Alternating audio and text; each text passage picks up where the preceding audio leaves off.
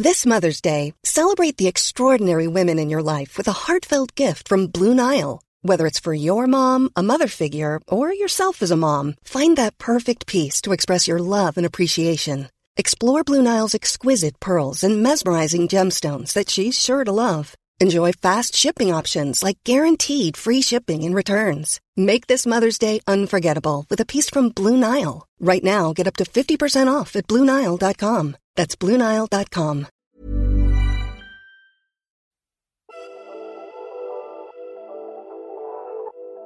As you scale your business, at some point you recognize that I think there's more to lose. So the stress level is different. You're listening to Crazy Smart Asia, a podcast exploring the unexpected stories of Asia's disruptors. When was the last time you needed quick access to expertise to help you move forward? And if you're running a business, maybe the question should be, when was the last time today? Whether you're running an SME or a global multinational, all leaders need tailored business intelligence to help them chart the right course. In today's hyper-connected world, where everyone has access to millions of data points, having the right insights can mean the difference between failure and success. Which explains why entrepreneur Peggy Choi's knowledge-as-a-service platform Link has grown so rapidly, doubling its workforce to 250 people across 8 countries in the last 2 years, and raising $29 million in a Series B round earlier in 2021. But even when you have more than 840,000 experts in your network, there are still some things you have to figure out on your own, like how to build a company culture over Zoom, how to navigate early fundraising rounds as a female founder, and how to grow as a leader and a person at the same breakneck speed as your company. Peggy discusses how she overcame these hurdles and more in a contemplative conversation with Gentise Lee Williamson. On top of that, the pair also discuss skateboards, the importance of a permanent beta mindset, and why founders always need to be mindful of the toilet paper. Here's our conversation.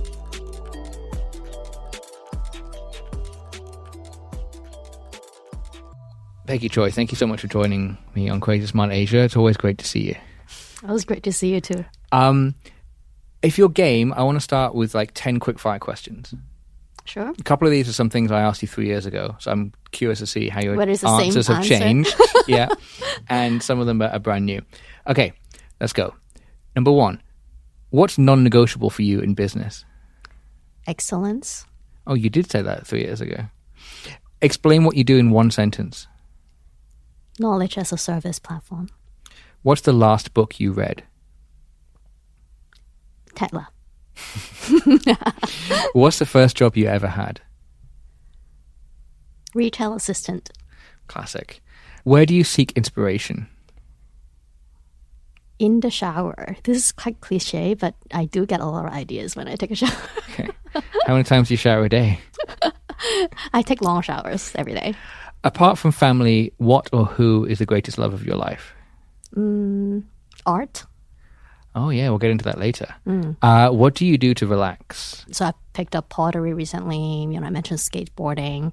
I think that the common point across all these things is, activities where I don't have access to my phone. Right, that's sound advice. Why skateboarding? Skateboarding, because I was really inspired by the Olympics. Right, but you're a little bit, maybe you might have aged out of the competitive range. Well, never too old, right? No, never too old, but yeah, your competitors will be 12 and they will beat you.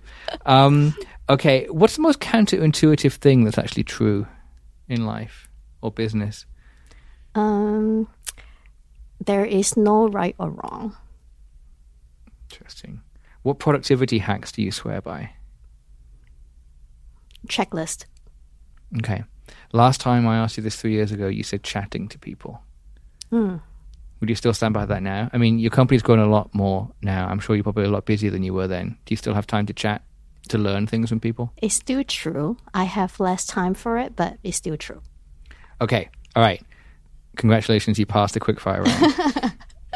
Okay. I know the story, but I'm not going to ask any leading questions, Peggy. But tell our listeners the story of how you founded Link. How did you found your company? Right. I don't know whether I told you every single detail, but it was actually a pretty fun experience starting the company back then because I had taken a bit of a leap of faith. I left my job first, took a kind of a bit of belated gap year, spent 9 months, I think, traveling all over Asia because I was primarily working in US and Europe back then. And so family's in Hong Kong, but I haven't spent too much time in Asia since I started working. And that 9 months basically had a lot of meetings with different people, that whole chatting with different people kind of. So chatting again. Right. You really learn about what are these interesting things that people are doing and new ways of doing things that you have never seen before. That basically, I think that period of time, I had like 20 ideas a day, probably. But always come back to... keep a notebook? I have a good checklist of that. And I think I always sort of come back to this concept of, if you could talk to the right person to learn, to ask questions, great. But how do you do that, well and do that efficiently and sort of, solving also a lot of the problems that I was facing when I was an investor and trying to learn about different markets, different industries was always difficult. The best way was just talking to people from the space on the ground. And I was also inspired by my parents at the time. They were still working back then and running their own art gallery. And a lot of the challenges that they face as a small business is how do they do something that they have not done before. I remember very clearly there was this one time when they called me out of the blue and was trying to find out how do they run this trade show in Amsterdam. Right. And they don't speak English. So they have a pretty hard time trying to find somebody on the ground there to help them out. And I had to pull a lot of strings to help them find people that they could talk to get help there. So that's something that I feel like, hey, if we can realize sort of what we're thinking here in terms of what the future can be enabled by Link. So that was a light bulb moment. You're like, hey, people need these access to information, expertise. People need connections. Yeah, that's right. Exactly. It was as simple as that. It was like a ding. Was it a ding moment or did it come over time? It was ding, and then I realized, okay, it's probably difficult, quite difficult to do. Because if you think about it, what does that mean? Like, what is, who knows what? It's probably pretty, if you think about it, I mean, maybe nerdy here, but think about it mathematically, it's a pretty tough formula to solve. Because it's not like you go from A to B and then the quickest route. But you'd identified the problem at least. Correct. And that's a big part of the struggle, right? Any entrepreneur will tell you. You quit your job, as you say, and took a leap. How hard was that to go from, secure income to kind of, not knowing what the next year or two holds? Right. So I feel like I was probably pretty blessed. I think in that period of my life, I think it was at a stage where if I continued to pursue the career that I had to commit and go all the way. Basically, it was at that stage of that career. And on the flip side, I think my family, they never gave me any pressure. So a lot of the family members, whether it's my parents or all my relatives, they're all entrepreneurs actually, most of them. So they were very happy actually that I left the full-time job to start out on my own. So it wasn't a difficult decision for me actually. Interesting. I once implied, I don't know if you remember, we were walking down the street after having lunch a few months ago, and I once implied that maybe you got into banking at first. It might have been the result of parental pressure. And you very gleefully told me, hey, don't give me that, don't put that cliche on me. You said I was raised a hippie. Is that right? Exactly. So my dad's a professional artist. Yeah. My mom was a fashion designer. So they actually never told me to get into finance or investment. So they're like, what the hell's our daughter doing working in a bank? Yeah, exactly.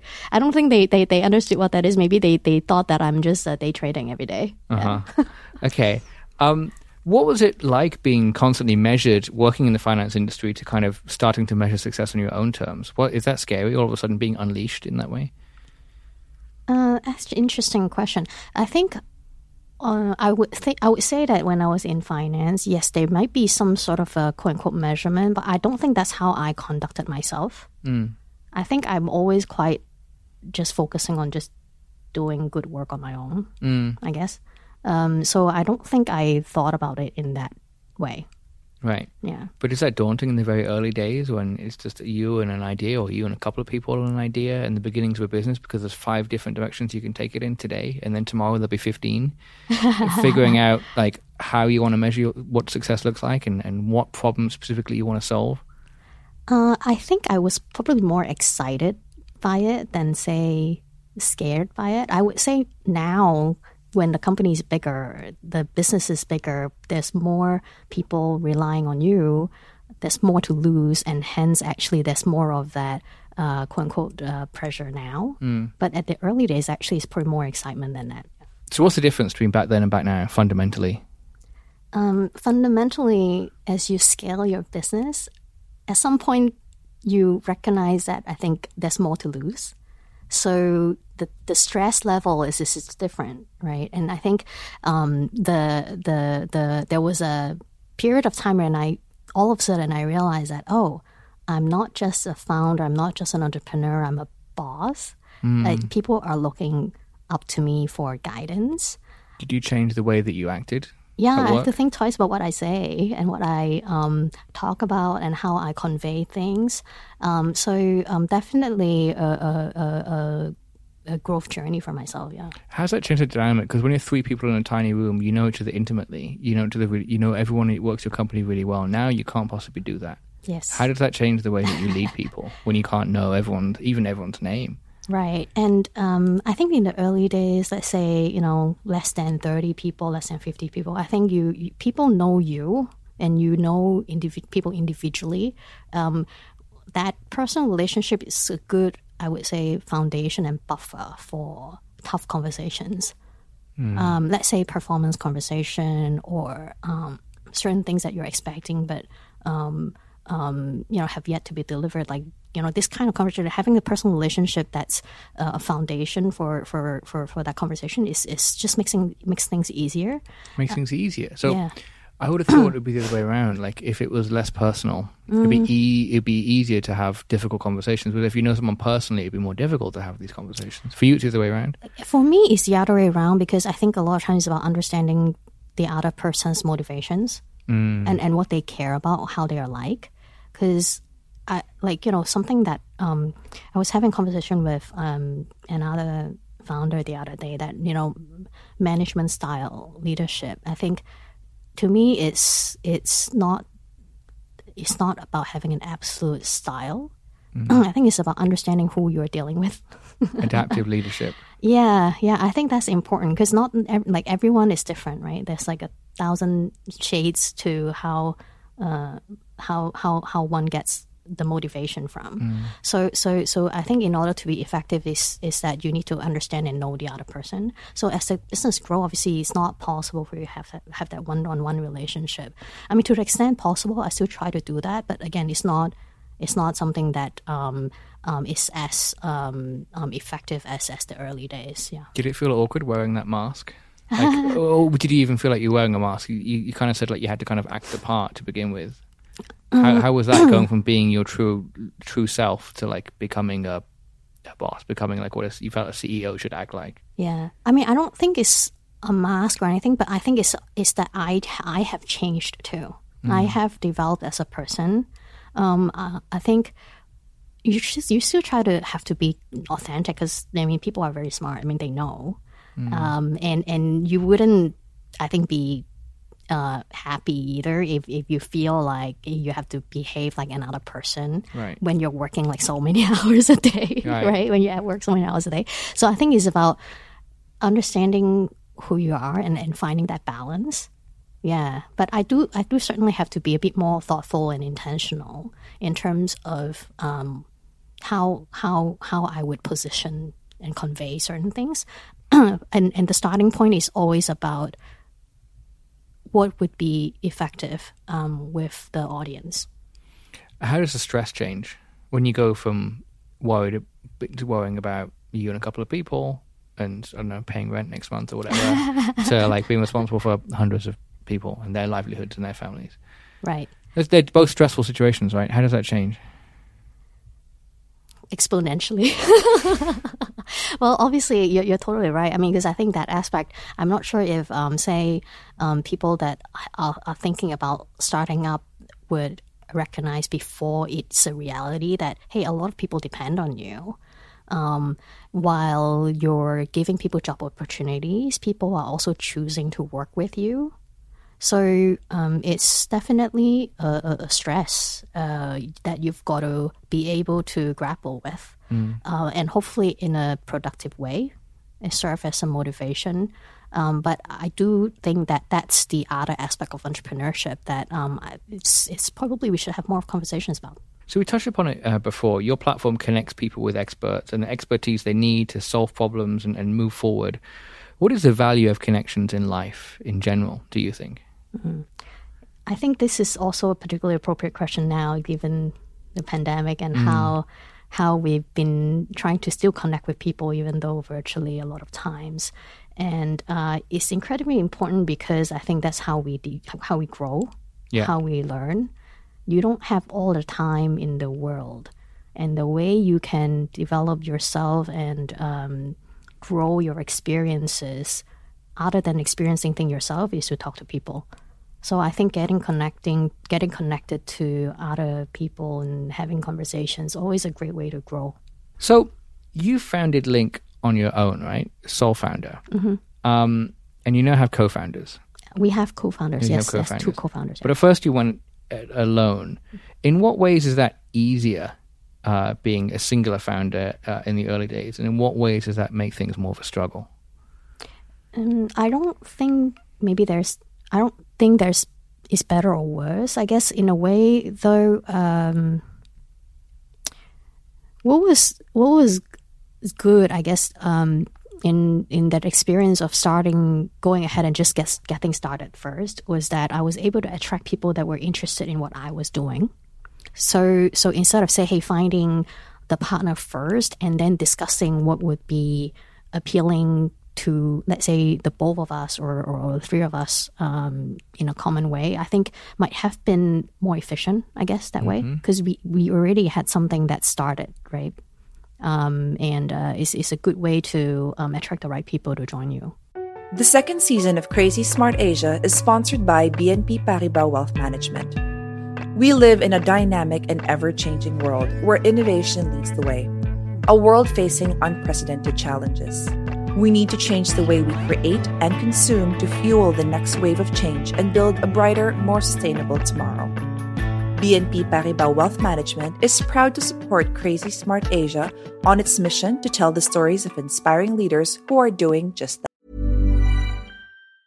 When you're ready to pop the question, the last thing you want to do is second-guess the ring. At BlueNile.com, you can design a one-of-a-kind ring with the ease and convenience of shopping online. Choose your diamond and setting. When you find the one, you'll get it delivered right to your door. Go to BlueNile.com and use promo code LISTEN to get $50 off your purchase of $500 or more. That's code LISTEN at BlueNile.com for $50 off your purchase. BlueNile.com, code LISTEN. I'm Sandra, and I'm just the professional your small business was looking for. But you didn't hire me because you didn't use LinkedIn Jobs. LinkedIn has professionals you can't find anywhere else, including those who aren't actively looking for a new job, but might be open to the perfect role, like me. In a given month, over 70% of LinkedIn users don't visit other leading job sites. So if you're not looking on LinkedIn, you'll miss out on great candidates like Sandra. Start hiring professionals like a professional. Post your free job on linkedin.com/people today. As we've touched upon before, and we'll talk about it again in a little bit, you've grown incredibly quickly in the past few years. What's the toughest setback you faced during that time, though? Aside from all the rosy periods, I imagine there must have been some thorny periods as well, whether it be like some negative feedback that someone respected in the industry gave you, or there's a product launch failure. What was the toughest setback you faced, and how did you overcome it?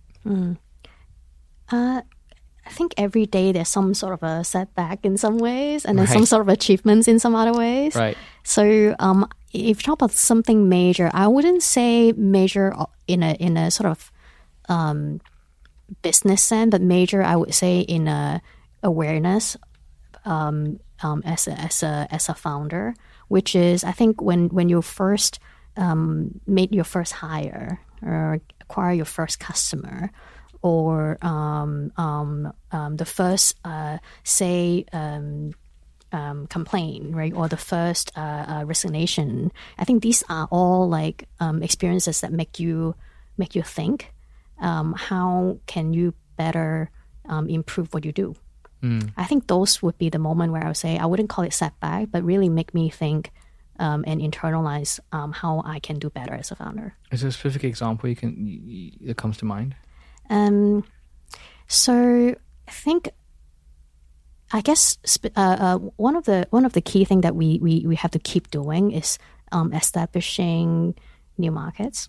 So we have now launched in India, China, North America. We also have office in Singapore. So every time when we start a new office, it's not exactly that straightforward. It's not overnight. It takes a bit of time to get the right team in place, and always there's some sort of iteration at the start. And I think that's something that we realize that it's hard to get it to a perfect kind of formula. It's all about really finding the right team, finding the right people to help you get that new market started. Yeah. Is that the biggest growing pain, getting the right people? Yes. At the right time? Yes, that's right. What did you learn over the years about how to identify the people that are right for you? I imagine you, like every entrepreneur, made some mistakes in the early days. Yeah. What have you learned from those? And it's no exact science, right? But what have you learned in terms of like finding the right people that you need to take you forward? Yeah. I mean, as you're asking me that question, I'm thinking there's finding, then there's retaining, and motivating, right? So I think finding, it comes down to whether or not your vision is clear, whether or not the people get attracted to that vision, and you want individuals that are attracted to the vision, not just because they want quote unquote a career in a startup. You want people to actually who are actually firm believer in what you do, because that firm belief is what can help the individual sort of sustain through painful periods, right? Or stress, generally speaking. Because startup with that kind of growth expectation, sometimes you have to look at doubling your business within a certain period of time, and that you've got to go at more than organic speed, basically. So you need something extra from the people. Exactly. So I think that belief in the belief in the vision is very important. So is that what you look? So I understand why that's important for retention. So is that what you're trying to look for when you're going through the interview process? Right. That's right. How do you identify that through interviews? That's the $1 million question, right? Yeah. How do you do that? I think sometimes it comes through quite clearly in the questions that the candidates ask. If an individual really care about what you're trying to solve for, they would have questions that are more in line with that. If the individuals are more focused on the career itself, line of question would be more focused on that. And I'm not saying that right now we're not hiring people that are focusing on building, a great career in their startups. I think we would very much welcome the talents as well. But at the same time, I think it is about how much of that motivation, personal level, that can be aligned with the business. I think it is, at some level, it makes a difference. So one of the growing pains that you and any fast-growing startup such as Link will suffer, as we say, is growing quicker than and not having the people in place yet. I guess on the other side of the coin, sometimes you also have a situation where the startup outgrows the capabilities of the earlier hires that you have. How do you deal with that? We have seen both, a bit of a mix. Even myself, to be honest, is I think some areas I feel like I've been growing the business. Some areas I feel like, I've got to step up. You feel like you're dragging back your own business? Like occasionally, is that what you're saying? Different ways. I mean, because we're all like not perfect. I think there will be strengths and weaknesses. I think everybody. So for us, so far has been about putting people in positions that's the best fit for their strengths and also the areas that they would like to develop. We have had actually a lot of staff that have gone through different roles in the company. And many of our, I would say, quote unquote, first generation or first hires still with us. That's and great. In different roles. You don't see that a lot. Yeah. I suppose if you weren't good at connecting people with knowledge and experts and the tools they need to to learn, then you wouldn't be Link, would you? Exactly. I guess we've got to be good at that ourselves. Yeah. It's on brand for you. Peggy, how important is company culture to the success of Link and to the success of any business? I think it's crucial to any organization, whether it's business or, trade groups, chambers, schools, right, family. And I think we touched upon a little bit in the last couple of minutes. What I'm keen to really get to the nub of is, do you think company culture emerges organically, like beyond the founding team's control, or is it cultivated by yourself and the leadership team? Probably both, because it comes down to also the people that you hire as well. Right. Because, it's like think about, in dating, personal relationship, there's only that much you can change somebody, right? Sure. It's really about who you bring in, but you've got to be intentional about what culture you want to build. But at the same time, have to understand that you can't have full control over it as well. So how do you steer it, I guess? Yeah. There's also only so much you can learn about someone from a first date or a Tinder dating profile, right? That's right. So how many employees do you have now in how many countries? What are your numbers? 250 across 8 locations. And what were your numbers like 2 years ago? Perhaps 100 or so, less than half. So you've doubled in a couple of years. Right. And in 8 different countries, as you said. Yeah. So what efforts do you and the team go to grow the culture that you want to see in your business? And how much more of a challenge is it to do it remotely? Because obviously you'd have to be doing it remotely to some regards anyway, but in the time of the pandemic, you have no choice but to. What have you learned in trying to build a company culture through Zoom? Yeah, it's been, I think, difficult for a lot of businesses in terms of onboarding, especially onboarding new staff during that period of time. And I think what we're trying to do now, and actually before we did the same, which is to have existing team be the ones that's establishing new market. And so, someone, in your Hong Kong office would go over to India and get things started. And recently we have been scaling North America, and how we approach that. It's actually a bit more difficult for us for North America because of visa and all that kind of immigration hurdles for existing staff to move over and just get things started. So we try to do a bit of a combination. So while we have people travel over to the extent possible, we also make sure that on the ground we can onboard leaders that have alignment with how we think about business and think about culture.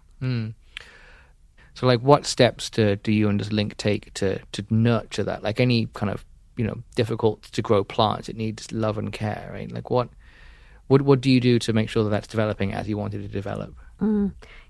It's we have this concept called permanent beta. Oh, interesting. I was going to ask you about that next question. Great. Tell me about permanent beta. So it's that you're constantly and always in beta. You're always testing, you're always improving and trying to find bugs that you can fix. So I feel like this question on culture, you're never at a perfect spot with it because it's such a subjective thing. And it changes as people change. Correct. And also as an organization go from 50 people to 200 people to when we are 1,000, you're going to require different kind of micro culture and firm-wide culture. And different teams also depends on different roles. You might also want to have different kind of capabilities, different kind of talents coming in. So things will change. And I think permanent beta is the right mindset here to think about culture. And I'm sure it's much easier to do when you're 25, 50 people. How do you maintain that when you're growing to 200 people? Because it's easy as a startup to be constantly testing, iterating, changing, being agile. It's not as easy for GlaxoSmithKline to do that. Right? So how do you continue to do that as you get bigger? Yeah, it's definitely difficult. I think as you grow in scale, definitely is tougher. So you're definitely right on that. What we can do is keep trying, keep focusing on it, and keep evangelizing that concept. And I think it only works. It's not just myself that's holding myself and other people accountable on it. It's that everybody's holding each other accountable on that. So it's what we're trying to promote. That kind of comes from the top in a way. You need to kind of have that sense of it. And you kind of mentioned it before as well, in that you were willing to admit the fact that you're not perfect. And there's some certain elements where you need to get up to speed. Yeah. Right? So you need to be constantly working on self-improvement as well as thinking about what you can improve from the business. Right. What are you working on improving right now? Skateboarding. And business-wise? Business-wise, I think the hiring, I think we can still do a better job on that. I think as the company grow, the level of expertise that we need in different areas is getting more and more specialized. Is early days when you have 10 people, everybody needs to be generalist. And as you get to the stage of 200, 300 people in different markets doing different functions, you really need functional expertise. So we were in the process of scaling into all these different areas that would bring the company to the next stage. Okay. So you had a massive vision from day one, as we've just touched upon it. Like, no biggie. All you want to do is give every person on the planet access to infinite knowledge and expertise. Like, that's huge. It wasn't even as simple as like, oh, I want to get like a taxi on my phone, which, is a big company and a big idea, but it's relatively small compared to like the sum of human knowledge available to anybody. How did you get VCs on board in the early days when you were going to them, like, as a couple of person-sized companies saying, we're going to do this? What obstacles did you face to get them on board for that kind of early seed round that you had in that Series A back in 2017? It wasn't easy at all. And in the early days in Asia, because we have been a B2B, primarily B2B business, and it wasn't something that was hot when we started. Only recently, I would say these past 2 years, that B2B is getting more attention, and it's now then becoming a hot sector. So it wasn't easy at all. But I think it's about, in a way, I think the positive side that comes from this is that the future is high. So meaning investors that come through, they're still with us today. Firm supporter and big fan. We'll be right back with Lee and Peggy. But first, let's hear from Lemuel Lee, BNP Paribas Wealth Management's head of Hong Kong market. He talks to Lee about the power of connections and the substantial uptick in venture funding in 2021. We talked to Peggy about Link's fundraising success this year. Now, 2021 has been a record-breaking year for venture funding. Prior to this year, global funding had not gone above $100 billion USD in a single quarter. It has every single quarter this year, hitting $160 billion in Q3. Is this a trend you expect to continue? Growth in global venture capital market has been a record high, which is supported by 1. A substantial amount of dry powder available in the market, creating domination of mega deals. 2. Increase of new unicorn companies. And 3, robust profitable exits, which then further attracts reinvestments and new institutional and private investors. These trends are expected to continue, which will support the continuing growth and fundraising of the global venture capital market in the near to medium term. Peggy's startup Link connects businesses with the expertise they need to grow. In today's fast-paced world, is the power of connections more valuable than ever? Absolutely. In a world today where capital is abundant and readily available, hard choices needs to be made. Valuation may not be the most important factor. What is more in the balance with whether an investor be a long-term partner and the benefits that they may bring, such as access to strategic partners, opening doors to new markets, sources of acquisition, recruitment senior management, and advising on potential exits. All these connections can offer a lot more synergy to a company beyond pure capital. Peggy's company has grown quickly. How does BNP Paribas Wealth Management help its clients handle sudden and large growth in their portfolios? Companies go through various stages of growth, from fundraising, cash management, to monetization and exits. We also understand that managing 1 million is very different to 1 billion. This is due to the liquidity, size, and products which clients will have access to in the market. Larger sizes tend to have access to institutional products and more bespoke solutions, like a dedicated discretionary portfolio manager. At BNP Paribas Wealth Management, we offer customized portfolio management, which will be unique to each client stage of their entrepreneur and business journey. And now, back to the show.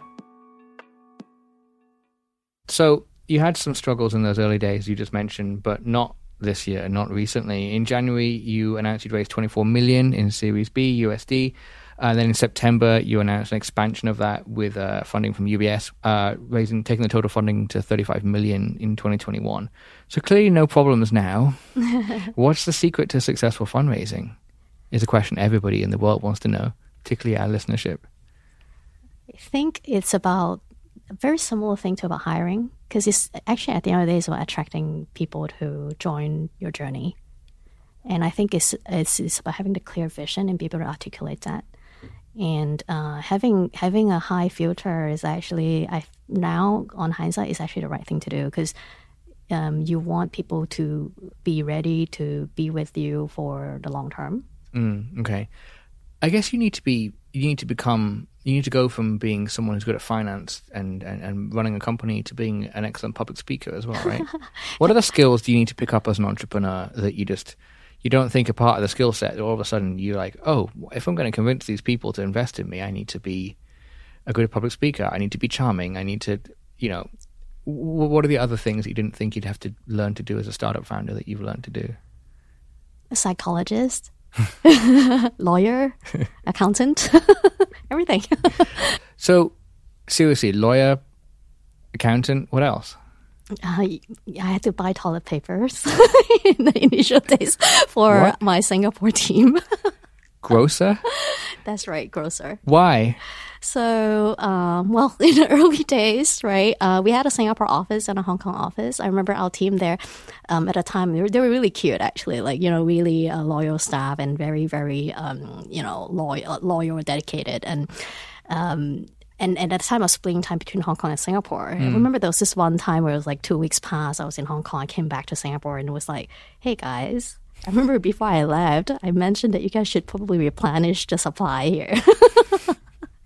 That did not happen. And, so basically my co-founder and I just went out and got more toilet paper. So I still remember that to this day. So like nanny. As well. Kind of, yeah. What were those early days like when you were kind of bootstrapping? Like, what else, paint me a picture. What else did it look like when, you were trying to make a lot on like a small budget? We, our office space at the time, we started obviously in a typical story like cafes, right? You worked out of cafe. And then, when we started, having 3 or 4 people, we had to rent office space. And it's, how you see these stories about Hong Kong living spaces and you have like one apartment divided into 9. It's like one of those spaces. Wow. So it's literally, I think, the size of this table, and we had to fit 3 people in it. Oh my luckily, God. I'm not that tall, so I guess it was fine. So you could crouch in. Any other stories? This is fascinating. I think for people that are starting out themselves and are, cramped into coffee shops or whatever, it's kind of heartening to know that people that are now, at the point that you're at had these stories. Any other stories? Like, what else was it like in the early days? You told me you were sharing hotel rooms? Yeah, we were sharing hotel rooms. We were sharing hotel rooms for the first couple of years. So I remember the first business trip with my co-founder in Shanghai. And during the trip, we also made our first customer call. Whoa. Like calling our first customer. And my co-founder was the one doing the call. So she wrote down her script, like key talking points. And sort of half an hour before the call, she was like getting ready and getting a bit nervous. I was really nervous as well. So I was like, walking around behind her and like trying to wait for the call to happen. So she turned around and said, Peggy, I think you should go down for a coffee. I just need space. So the funny thing was I went down for a coffee and like 6 p.m., when time for the call, I got a text message from my co-founder, and guess what? Internet was down. No. The client was like, oh, can you call me back another, 2 hours later? No. So it was a bit anticlimactic. But which, of course, in the early days, you're like, sure, of course. Exactly. Whatever you need. Exactly. But actually, it was quite helpful because I think that stress was over at the time, right? Because you can't be stressed for like 3 hours. Right. So it went really well. It was our first customer. Oh, it came through? Yeah. There you go. Yeah. So by customer 3, 4, 5, maybe have your own hotel rooms. Do you think founders these days have the same experience? Mm-hmm. Do you think early stage founders these days have the same experience as you did back then? I think probably many. At the same time, I think what has changed recently is the level of funding that goes into startup. I think if you are interested in starting up and if your vision and your business idea is a good fit for venture funding and you're able to raise it, you probably will have less of sort of that suffering that you've got to go through initially, which I think pros and cons. I think that was the experience. I think for me and my co-founders were truly bonding experiences. Right. Yeah. So fundraising is kind of rocket fuel for startups, right? There's growth is faster, but expectations are higher. There's many different ways to launch a business, and you talked about this in the past. Like, if you could go back, would you go that route again? And what advice would you have for entrepreneurs at the beginning of their fundraising journey, whether they're considering whether to go the VC route or not? The way I started Link initially, probably a little bit more organic, I would say, in the initial year or so. And if I were going to have to redo that whole journey again from the start, I might have had more of a set action plan for that year one. And it was a little bit more of an exploration, I think, year one for me. And that would be, I would say, the one thing, but I don't think it was a regret in any way, because that was a good period for us to also really find the direction. Right. So you, whether deliberately or not, you spent that year finding the direction before you started to seek capital. That's right. Sounds super smart. Now, yeah. But at the time, we were exploring, yeah. And to be honest, I was at a stage of my career that I think I had the confidence that we can figure it out. I think that was important, because I think if I didn't have that, it might have been a tough year. In an interview last year with Gentooth digital editor Sam Top, you also talked about some of the issues that female founders in particular face fundraising. I imagine that's not something you come across at all now, but can you tell us a little bit about, or is it you just raised your eyebrows? Okay, well, why don't you tell, that's really interesting actually to know, and clearly that's me showing my biases there. Can you tell me how that has changed then? If it hasn't disappeared because of your success, how has that the tone of that changed? Yeah, it's a bit of a different bias now. If we kind of look at it kind of more of a macro sense, is that I think investors are seeking female founders to fund. So it's a bit of a different kind of bias. I think it's a tough question, because startup and venture is one where, especially in the early stages, you just don't have a lot of numbers or data to show investors. So investors are backing you as a person. So I think naturally, because of that, there's some level of subjectivity in that decision. And I think it comes down to, again, finding the right fit. Who can you work with? Who you work well with? And we had to deal with that early stages. Yes, I think a lot less now, for sure. And I think we would still see some unintended sort of biases in various ways, but I don't think it's anything negative. Biases such as what, and why isn't it negative? There's a lot of emphasis on diversity and inclusion currently. So again, investors seeking to fund female founders. So I guess it's a positive. It's a positive. So you've noticed the landscape shifting since you began Link? Yes, that's right. Do you think that's attributed to the fact that you now have the numbers and the success to it? Do you think female founders who don't have the numbers yet, who are starting out, still have the same issues? I think whatever type of founders you are, I think you have to, at that, beyond the idea phase, you've got to show traction or vision or idea or product or revenue, whatever your metric is. I think without that, I don't think any biases helps or hurt. Peggy, I'm going to ask you a couple of questions to ask everybody on this podcast. You're a successful person. A lot of people want to reach your level of success and don't. What's the difference that's got you to where you are today? What's one decision that you've made, or quality you've adopted, or quality you've just possessed that you think has got the difference that's made you who you are and got you to where you are today? Excellence. Well, I think I always come down to that word, and to me, culture is also excellence.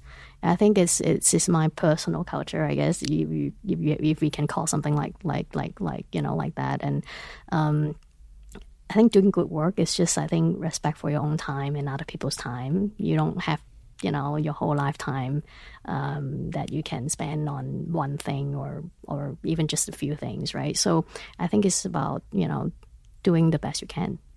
And when you say excellence, you're not being egotistical and saying like, I am excellent. You're talking about the pursuit of excellence, right? Yes, and that's not right. accepting anything less. That's right. How does that manifest itself in the way that you work? In the way that you are? I guess it's tied to the concept we were talking about earlier, the personal, permanent beta. Right? Is that understanding, like, is to strive for excellence. To be more specific, like you said, it's that you have a certain kind of expectation for yourself, for your output, for what you can achieve, and you try to get there. I think that's been something. I think since young I have that mindset. So whether you just got your first customer or whether you just went public, you need humility, is what I'm getting. Like, isn't to never think that you ever stop learning, that you ever stop needing to grow or to be better. Right. And that's why, to your question, I don't think I'm successful. Well, but yes. Like I said at the beginning of the recording, anybody that I like would balk at that question and go, I'm not successful. Because someone to say successful sounds like something is finished. Yes, exactly. And I think it's always a journey. Yeah, you can always do better. There's always something to do. You can always reinvent.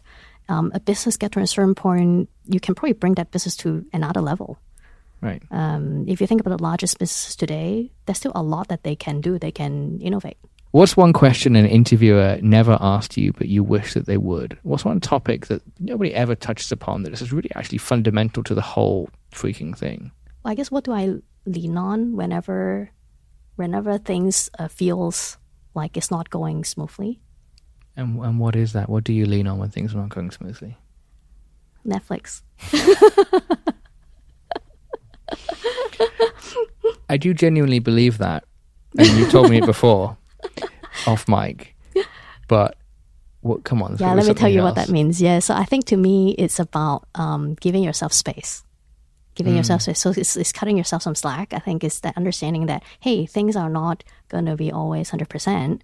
And while you have a certain sort of, so I like, as you can tell, I have a certain expectation for myself. In order to deliver our best, do our best. I think I've since learned that you've got to be able to give yourself some space. And similarly, I think give your team and people appropriate space as well.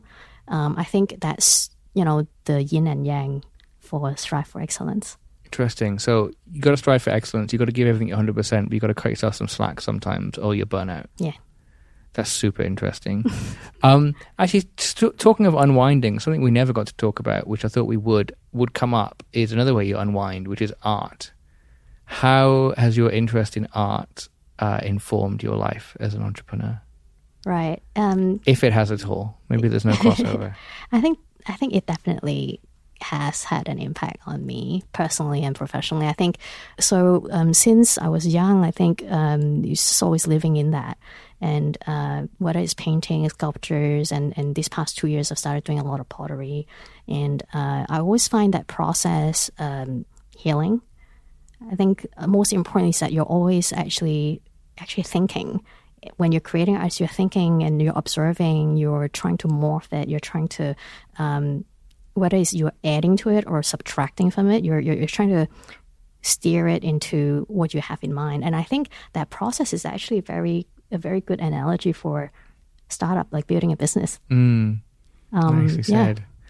And I suppose, I don't know if this ever was a conscious thing, but famously, artists are never finished with their work and are never satisfied. This must have weighed in on your permanent beta mindset. Yeah, that's right.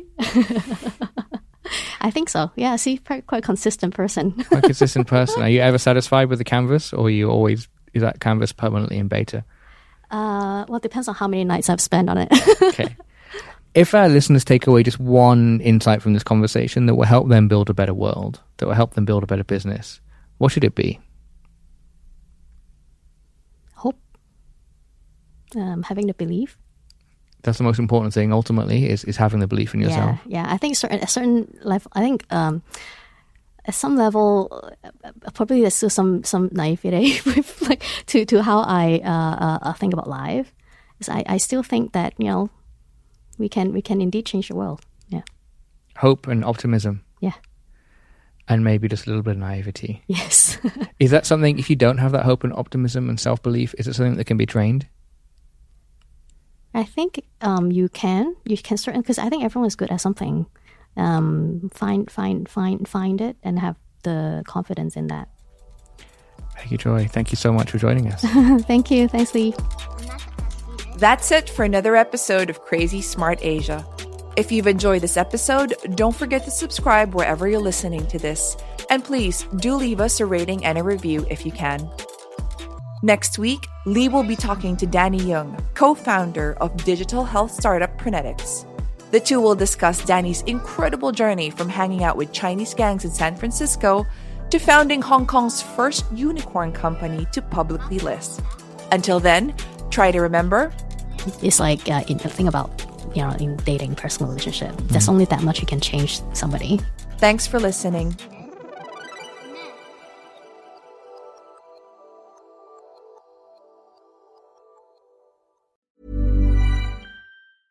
Even when we're on a budget, we still deserve nice things. Quince is a place to scoop up stunning high-end goods for 50 to 80% less than similar brands. They have buttery soft cashmere sweaters starting at $50, luxurious Italian leather bags, and so much more. Plus, Quince only works with factories that use safe, ethical, and responsible manufacturing. Get the high-end goods you'll love without the high price tag with Quince. Go to quince.com/style for free shipping and 365-day returns.